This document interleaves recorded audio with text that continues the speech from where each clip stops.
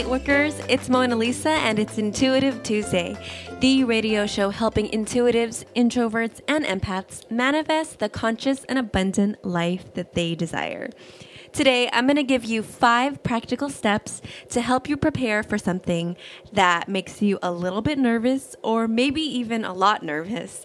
Usually, it's something that you have to do that will expand your life and your growing lightworker business or career, such as hosting your first webinar, teaching your first yoga class, talking to a potential client, putting your product or services out there for the world to see, sending an email to a potential partner that you'd love to work with, or publishing work that you've spent a lot of time and effort on.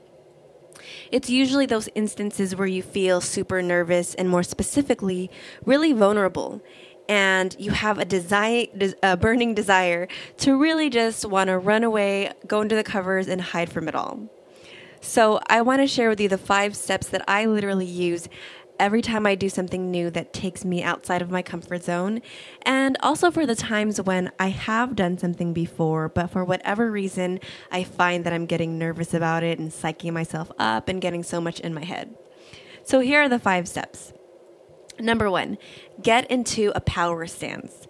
Literally, change your physical stance and get into the Wonder Woman pose. Hands on your hips, stand tall and proud, with your eyes fierce and blazing with passion. Then you can either do a little strut or just stand there and revel in your badassness. This will give you a great boost of energy and confidence, especially if you're about to do something live, like teach, coach, or train. The second thing is doing some reverse worrying. So this is a technique that I use all the time, and it's from Mike Dooley's book, Leveraging the Universe, which I highly recommend.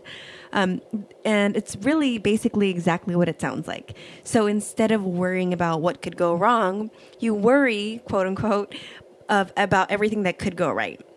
So make a list of everything that could go in your favor. So for example, if you're about to give a presentation, you could write things like, the tech was flawless, you were prepared and you were so on time, you looked amazing, the most amazing, best people showed up and loved you, etc. So the third step that I have is dressing for how you want to feel. So this one is self-explanatory. So the example I like to give is every time I host an online workshop where no one sees me, okay, mind you, no one sees me, or I do an online interview where sometimes people see me and sometimes they don't, I always wear the sexiest, beachiest dress that I can find, and I put on a pair of killer heels.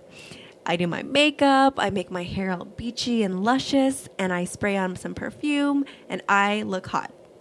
So what this does is gives me confidence and makes me feel like I'm going to go out there and slay it. So by doing this, I have a totally different vibe than if I showed up in my yoga pants and a hair bun, because that would make me feel frumpy. So you can definitely personalize this for you and your situation. So for example, if you're teaching a yoga workshop, a sexy bun and colorful yoga pants would definitely work for you. And by the way, if you know how to pull off the sexy bun thing, can you please send me a note or email, because I'm really trying to learn how to do that. But anyways, the 4th step is setting up your energetic environment. So if you've been in my world for a little bit, you know that I am all about energy. And of course, we have to talk about energy here.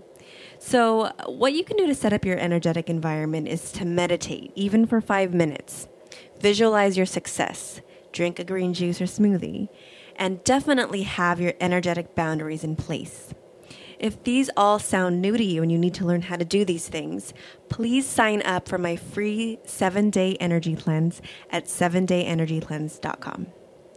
So I want you to really take extra care of your energetic environment the day that you have this big thing that you're nervous about, and pay attention to how you feel. If you're feeling really, really nervous and you're like, oh my God, I can't do this, and totally talking yourself out of it, ask your angels for help. Ask them to help you release any negative emotions and tension that you might have, and also ask them to help bring you an extra dose of positive energy and loving support. So finally, the last step is to set up your physical environment. creating a physical environment that is supportive to you is really, really important for feeling amazing, especially when you're about to do something that makes you feel nervous. For example, when I first started hosting live webinars, I cleared my space with sage. I had tons of my favorite crystals laying around me. I burned candles and diffused essential oils. And I also taped pictures of people who inspire me all around my work area. So when I'm about to give a presentation, I literally have pictures of Tony Robbins around me because he always has this like great physical presence, right? And I'm like, oh my God, I need to totally bring that. I have pictures of Marie Forleo, Gabby Bernstein, and Marianne Williamson. So it really helps me when I start to get nervous or in my head when I'm doing something to look up and see these people who really inspire me and motivate me and to almost like get the energy from them. So if you're going somewhere where you can't set up your ideal physical environment, then do something that will help you anyways. Like, for example, wear your favorite matching bra and panty set, or stick some crystals in your pocket and have a clearing spray with you so you can spritz when you need it. Get creative. Also, send some amazing good vibes to your future self by imagining the exact spot where you'll be and showering it with love and light. So cool because it always works and it feels super amazing. I used to do this all the time with job interviews.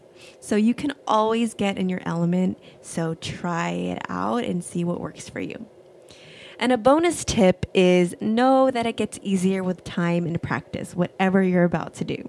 So as you grow and expand your comfort zone, you will get more comfortable, you will be more natural at it, and you will continue to slay it and kick ass in whatever it is you're doing. So I have a podcast already up that's on comfort zones. So I'll link that to the article on my website if you want to check that out as well. It's a really good complimentary article to this one. Okay, so that is all for today, Lightworkers. If you enjoyed today's podcast, let me know. Send me a note on Instagram. My handle is @Peace, Love, and Business, or send me a note on my website at monalisaandevilla.com. Thank you so much for tuning in. I hope that this has served you, and I will see you next week for the next episode of Intuitive Tuesday.